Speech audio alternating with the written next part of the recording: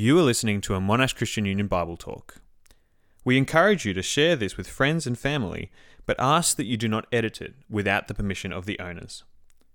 This Bible Talk is designed to supplement belonging to a local church with its teaching and community, not to replace it. We pray this talk helps you love Jesus and become more like him. Romans chapter 5 verse 1 to 11. Therefore, since we have been justified through faith, we have peace with God through our Lord Jesus Christ, through whom we have gained access by faith into this grace in which we now stand. And we boast in the hope of the glory of God.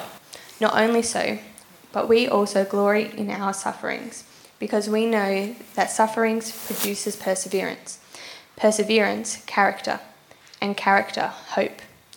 And hope does not put us to shame, because God's love has been poured out into our hearts through the Holy Spirit who has been given to us. You see, at just the right time, when we were still powerless, Christ died for the ungodly. Very rarely will anyone die for a righteous person, though for a good person, someone might possibly dare to die. But God demonstrates his own love for us in this: while we were still sinners, Christ died for us. Since we have now been justified by his blood, how much more shall we be saved from God's wrath through him? For if, while we were God's enemies, we were reconciled to him through the death of his Son, how much more, having been reconciled, shall we be saved through his life? Not only is this so, but we also boast in God through our Lord Jesus Christ, through whom we have now received reconciliation. Well, good evening. It's great to see you all again. I'm sorry it's under these circumstances. I felt this guilt complex all through the week, knowing that we're coming back to basically the same talk, and I waffled on so long last time that we're kind of back here in this same passage. So forgive me for that. But, how about Will Smith, huh? That guy sucks. He's much worse than me, so I'm basically a good guy. Thanks, Will. So anyway, here we are. Romans chapter 5. And we were asking this question: what do we gain? What do we gain as Christians? That was the question from last week. What do we gain? And how we got here in Romans is that, as I said last week, this is all recap here, Paul is writing to the church in Rome, the Romans, and he's wanting to unite them together in the gospel, particularly has in view the Jewish Christians and the Gentile Christians, and particularly has in mind the issue of the law. How do we relate to basically righteousness or good works now that we're in Christ? And really what he's wanting to say, Paul, is that there's nothing that we can contribute to our relationship with God. It's all done in Jesus Christ. He's completed it all. All we need to bring to the party is a simple faith, a simple trust, an ongoing, enduring trust in him. But that's all that we've got to bring. And that has left a couple of loose ends, particularly in the Jewish mind, right? So if we acknowledge that Jesus is Messiah, as the Jewish Christians did, and the Gentiles as well, they did also. They acknowledged that Jesus is this great king who's going to, he's the good news king. But in the Jewish mind, of course, like I said last week, that meant the restoration of all things. Well, if you're saying that Jesus has come and done it all, and there's not some extra bit that we have got to contribute in following Christ to restore creation and Jerusalem, all that kind of stuff, but Jesus has done it all, and yet the whole cosmos isn't fixed up and created, then what do we gain? If we're just simply waiting for some grand future event, and that is true, we are, this great restoration of everything, right, the resurrection, all that stuff, then what do we gain here and now? And how do we live? And so that's what we're looking at last week, and we found, what do we gain as Christians here and now? Christ has done it all, so we looked at last week in the passage in Romans chapter 5, and we found that it says that we gain this grace in which we stand and this hope in which we boast. That's the two big things Paul is saying we've now gained. This grace in which we stand, this hope in which we boast. And they're related, of course, right? And I went on to say last week that transforms, having this hope in which we boast, transforms our suffering. Do you remember the bike thing? And, suffering helps refine our hope, helps us to look forward to what we will receive when Christ returns, and helps us put our hope in the right place. And I went on and on and on and on and on about that. And then we ended it and said, come back for part B, and here we are. And the cliffhanger last week was, can you remember what the cliffhanger was last week? It was a fun journey to go on together. Can anyone remember it? Because I know that I assumed that there were many sleepless nights. You're thinking, I cannot wait for part B to answer the cliffhanger. Can anyone remember? Okay, well, the cliffhanger was, how do we know this hope is real? How, or to put it in terms of this passage, it'll be up there on the slide for you. Will our hope put us to shame? Will our hope put us to shame? That's what I want to speak to tonight. If this is what we've been given, peace, we've got this grace in which we stand, and the great prize really is this hope in which we glory. It's hope. It's just hope, isn't it? How can we be sure? And tonight I want to answer that by saying, no, this hope will not put us to shame, and for two reasons in this passage. One reason is our character, the other reason is God's character. One reason our character, the other reason is God's character. For those two reasons, our hope will not put us to shame. Firstly, our character. Now here I want you to do a little bit of work with the person next to you.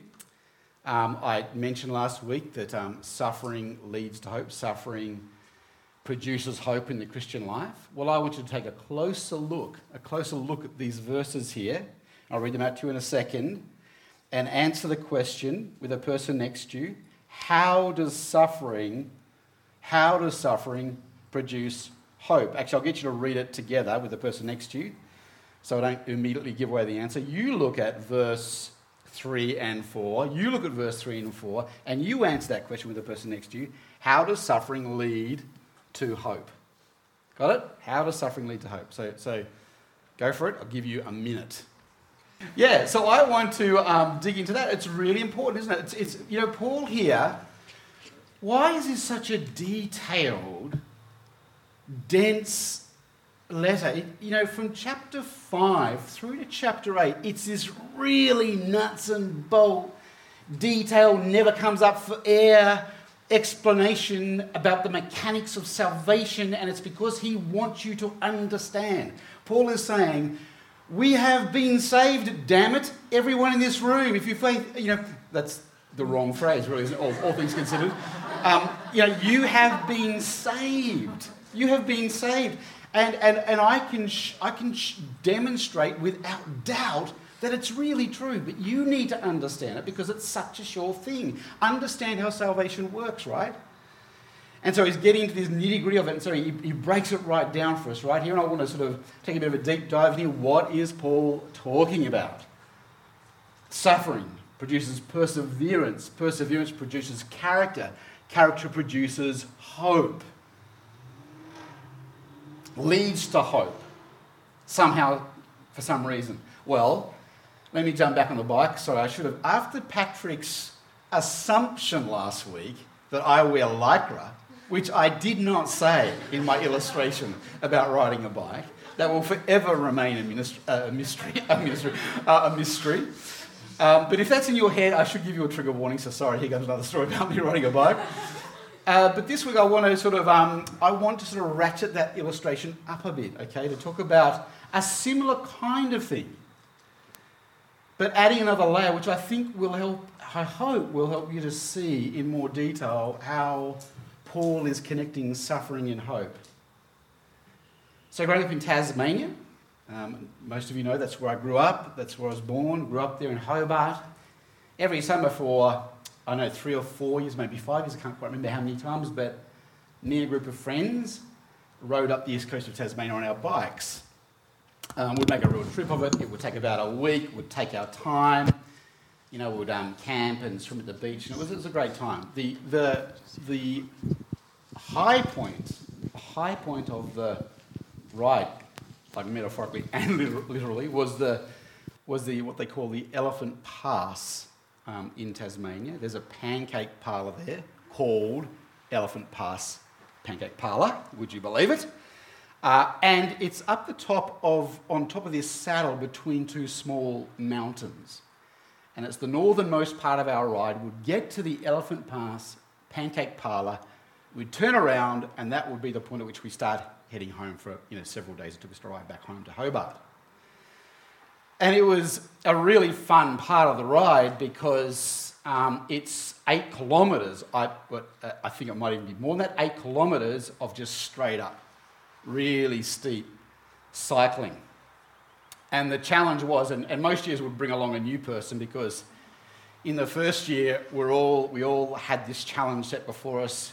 You cannot get off your bike, you cannot stop, you cannot walk until you get to the pancake parlour. You really have to earn your pancakes at the end. And so every year we'd have new people come along with us, and so it was always kind of fun because you thought, will the new person flake it? Like that person who I won't mention did in our first year doing it. And so we all started on our ride right towards the pancake parlour. And I had 2 mates with me. In the first year, I think it was just 3 of us, 2 mates with me, and they were both far superior cyclists to me. For them, it probably wasn't such a big deal. For me, I felt like this is full on, Le Tour. I thought I was in the Pyrenees, sort of climbing the Alps. It seemed completely intimidating to me. And at the first part of that ride, they're racing on ahead of me, and it was really messing with my head. I thought I really want to keep up with my mates, but I thought, then I'm going to burn out, then I'll get off my bike, it'll be even more humiliating. So it's really messing with my head. All these psychological games are going on within me. I start out just really slow, trying to work out how much energy I've got. Can I actually do this? About a third of the way, it's really, really starting to hurt. I'm not sure I can do this. Just take your time, Stu. Breathe. Just concentrating on breathing. It's hot. It's in the middle of summer. It gets hot in Tassie in summer, believe it or not. Keep going. About the 2/3 mark, maybe 3/4 mark, something interesting happens. It flips. In your brain, it flips. Or did for me anyway, always at sort of the 3/4 mark. At that point, you realise you can do it. You've come this far, and you go, I know I can do it. There's this sort of, the balance tips from I don't think I can do it, I hope I can do it, to unless something drastic happens, I've got this, I've nailed it. It flips. And I use that as an illustration to sort of more precisely try and get at what Paul is saying here, right? Suffering produces perseverance. It's trying to knock me off my bike, but I will keep going. Perseverance produces character. I'm wanting to become the kind of cyclist that makes it. And the more I go, the more I persevere, the more I'm becoming that cyclist, till it comes to a point where I go, I know I'm that cyclist. At some point in your journey, your hope keeps building because you realise you're becoming what you want to become. You can see it in yourself. You can see yourself evolving before your very eyes. And Paul is saying, see, there are 2 sides of assurance, or 2 sides of our relationship with God. One side of our relationship with God is God's part of the bargain. He says he will save us, and he's got to uphold his end of the bargain, whatever part he has to play in saving work. On the other side of the relationship is our side of the bargain. It's important to get this as Christians.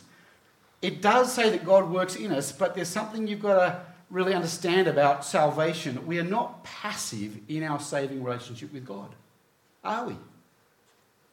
It says in numerous spots in the New Testament, we need to persevere, we need to keep going in the faith. It says in Colossians, all these things will be yours, your salvation, you'll be purified, made spotless and clean, if you continue on in your faith, right? That's our side of the bargain. We have to continue on in our faith.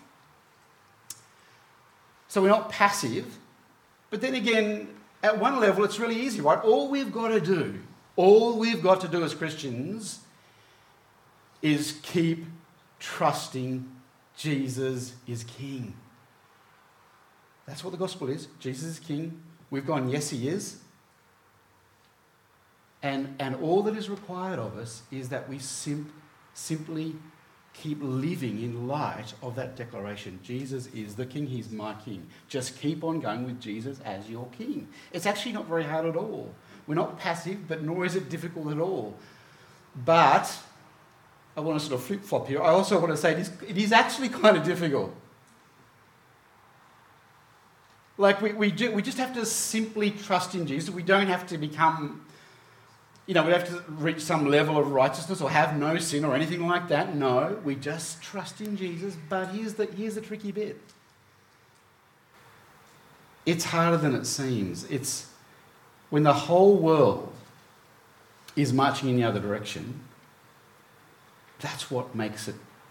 That's just one thing. That's a big thing that makes it really hard, right? Paul says in another part of the New Testament, I say with tears that many live as enemies of the cross. Many live as enemies of the cross. He says with tears, their stomach is their God. And their destiny is destruction. What's their king? Their appetite. What can I see in my life which will make me happy? My gut just takes me there. But there's no hope in that. There's no reconciliation with their Creator. And their destiny is destruction. Who would want that? Well, not me. But you know what? When all the lemmings are heading in a certain direction, it's hard, isn't it, to go the other way? It's really, really hard.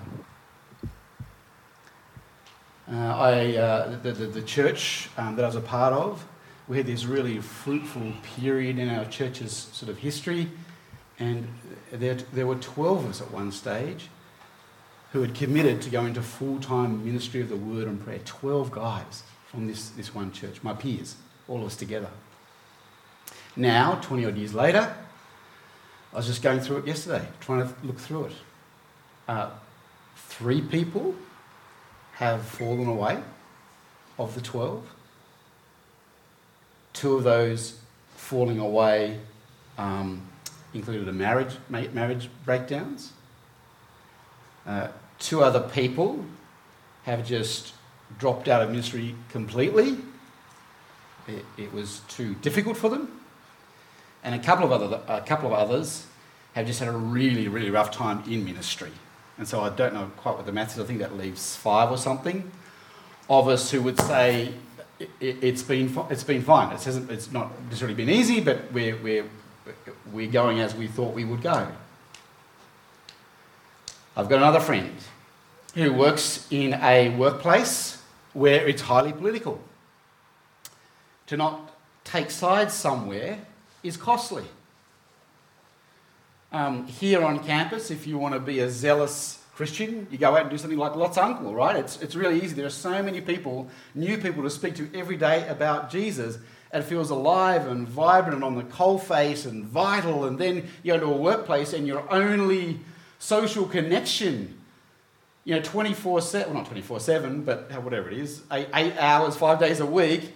The only people you really connect with is like in a group of maybe 5 to 10, and it's a really political environment, and they want you to just choose a side, please. Don't you dislike them? Aren't you with us? And you're trying to rise above it, and this is how you witness, not through doing something like really explicit and exciting like walk-up evangelism, even though it's scary. No, just by standing back and being willing to be lonely. In order to be fair-minded and to show the character of Christ in this drip by drip of it's hard, right? To keep trusting Jesus is King. And here Paul is saying, though, but as you suffer, in all sorts of weird and wonderful ways. If you persevere, the character of God, the character of Christ is beginning to be formed in you, and you can begin to see it with all the attendant joys that come with becoming more and more like Christ. And it just gives you confidence. I can do this. This works. I'm on his side. But the much more important aspect of assurance isn't ours, but God's side, God's character. So we've got the hope that's formed in us through our character being formed by suffering, perseverance, and so on. But the other side of this is God's character. This is far more significant. Look here in verse 5. And hope does not put us to shame, this hope that we have, because God's love has been poured out into our hearts through the Holy Spirit who's been given to us. Now, I have to say, when I read that verse, I think that that's a funny way to demonstrate that our hope will not put us to shame. If someone said to me, I'm going to give you a house, just going to give you a house,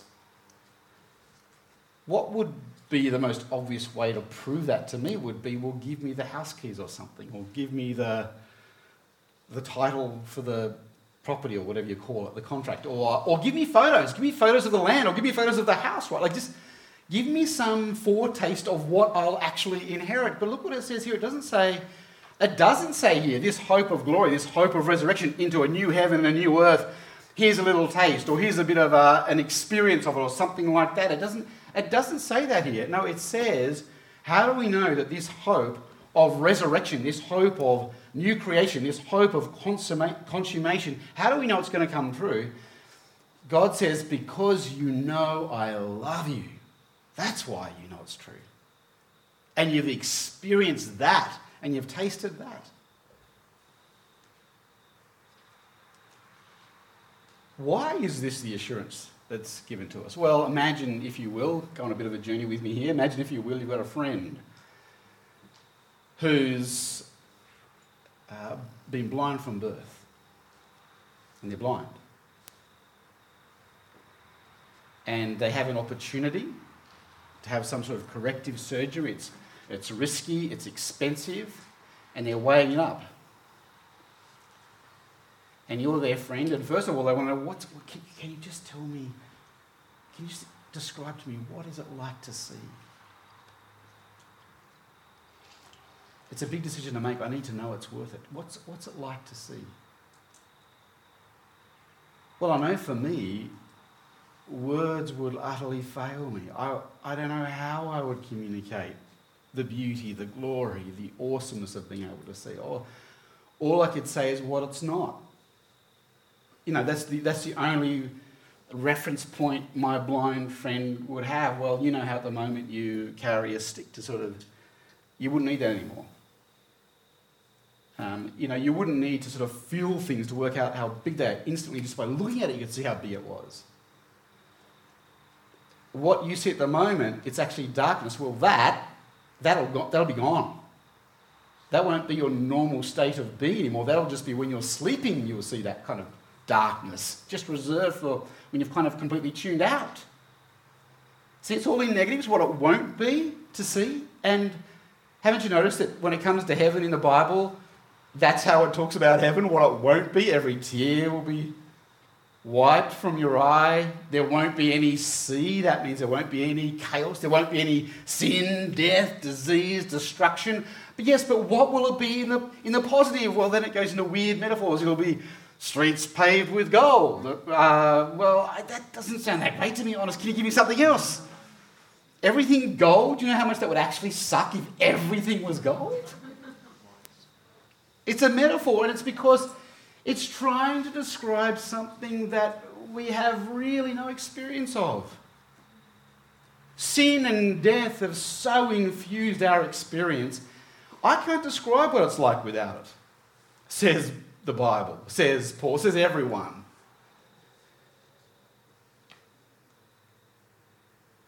But what if your friend who's blind from birth says to you,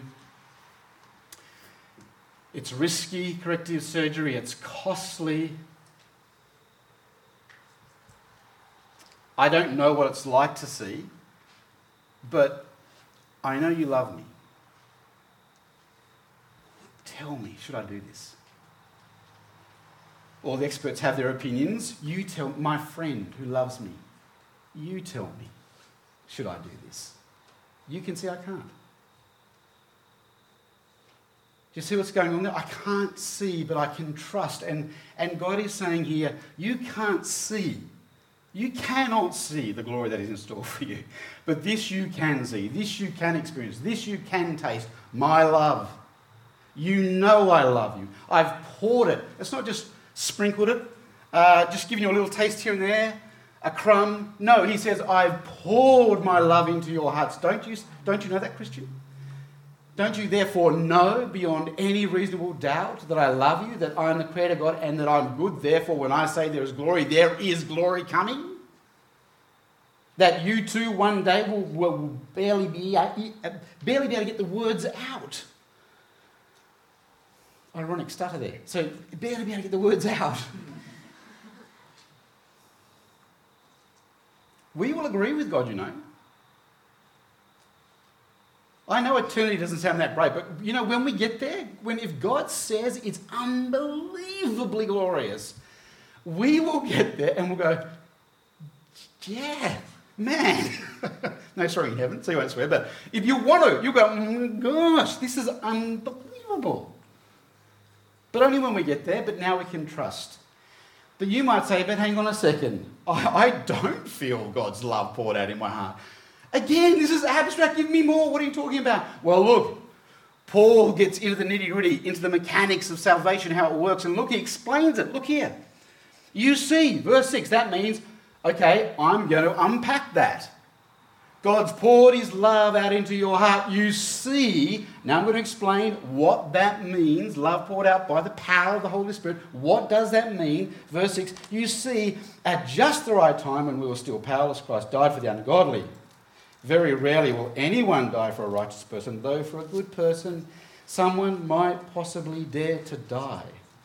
But God demonstrates his own love for us in this: while we were still sinners, Christ died for us. You can imagine someone dying. It's a bit clunky, the English translation, but you can imagine someone dying. This is the argument. You can imagine someone dying for someone who's respected and we esteem, a righteous person. Someone might possibly dare to die for a good person, like a normal garden variety good person. They might dare to die for them. But who dies for their enemy? And God says, Paul says, do you not see this? You're not saved because you contributed anything. That's not how this works. God reached down in Jesus with his love while you were still hating on him and says, you are mine. I choose you. I die for you. I forgive you before you even know you need forgiveness. That's how God pours his love out into your hearts. And it may be a feeling. It may not be a feeling. Just knowing it's enough. We're all different people. We're all wired different ways. But this is what it means when it says the Holy Spirit is working powerfully in you in this passage. What does the Holy Spirit do? Well, God is in work. God is at work in us from first to last when it comes to salvation. It says in Ephesians, right, doesn't it? Even faith is a gift from God. God has poured the Holy Spirit into our hearts if you're a Christian, so you, a blind sinner who has your stomach as your God and destruction as your destiny, you will not turn from that. That's where everyone goes, apart from the Holy Spirit being poured into your heart to wake you up. You know God loves you because he's woken you up. He's helped you to see the scales have fallen from your eyes. You now recognize that Jesus is the King. That's the work of God loving on you, loving you. Saying, you stupid, dumb, blind sinner, you fool, see. You wouldn't apart from that. And so you know. You look at the cross, that's how you know. And it's a good little excursus here to sort of drag up that famous quote from C.H. Spurgeon. He says, I looked to the cross and the dove of peace flew into my heart. I looked at the dove and it flew away. And what he's trying to point out there is it's a mistake, particularly a mistake when you look for particular experiences. We often attach it with the Holy Spirit. No, you've really misunderstood how this works. The Holy Spirit works in you powerfully by pointing you to the cross. That's the concrete evidence, proof, demonstration that this hope is real. That's where your hope lies. And that's because of God's character. He is love, as revealed in his Son. So, let me land this, let me wrap it up by restating the point. What have we received here and now? What do we gain? We've received this grace in which we stand and this hope in which we boast. Will this hope put us to shame? No. Because Christ is being formed in us, that we know we are one of his, and because of God's character, his love poured out into our hearts.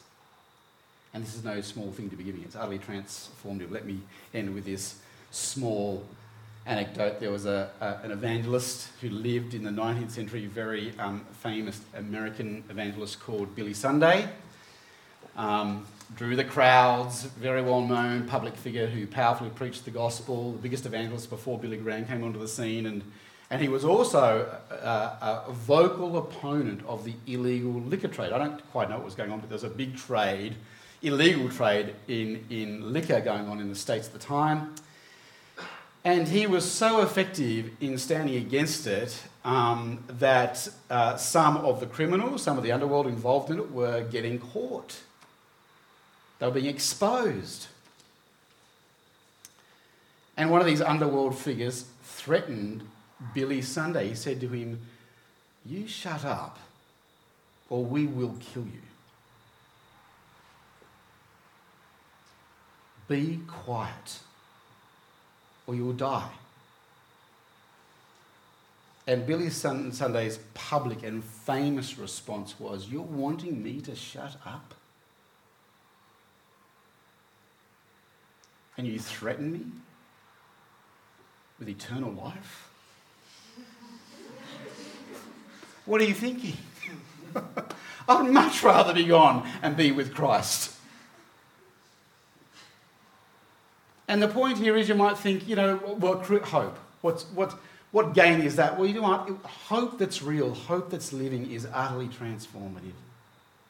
Completely changes your posture to the world in which you live. Completely changes the way you relate to others, the way you live your life. Just like that. Makes no sense, and it shouldn't. Because we're marching to the beat of another drum, a glorious march, a glorious beat. Let me pray.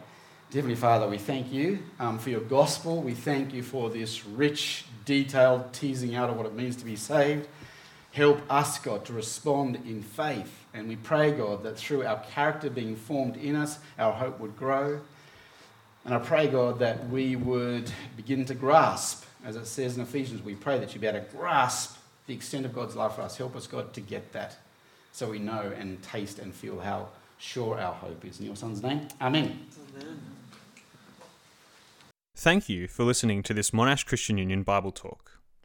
We long to see everyone at Monash University know a disciple-making disciple of Jesus Christ. If you have been blessed by this ministry and would love to support Monash Christian Union, you can do so via the link in the podcast description.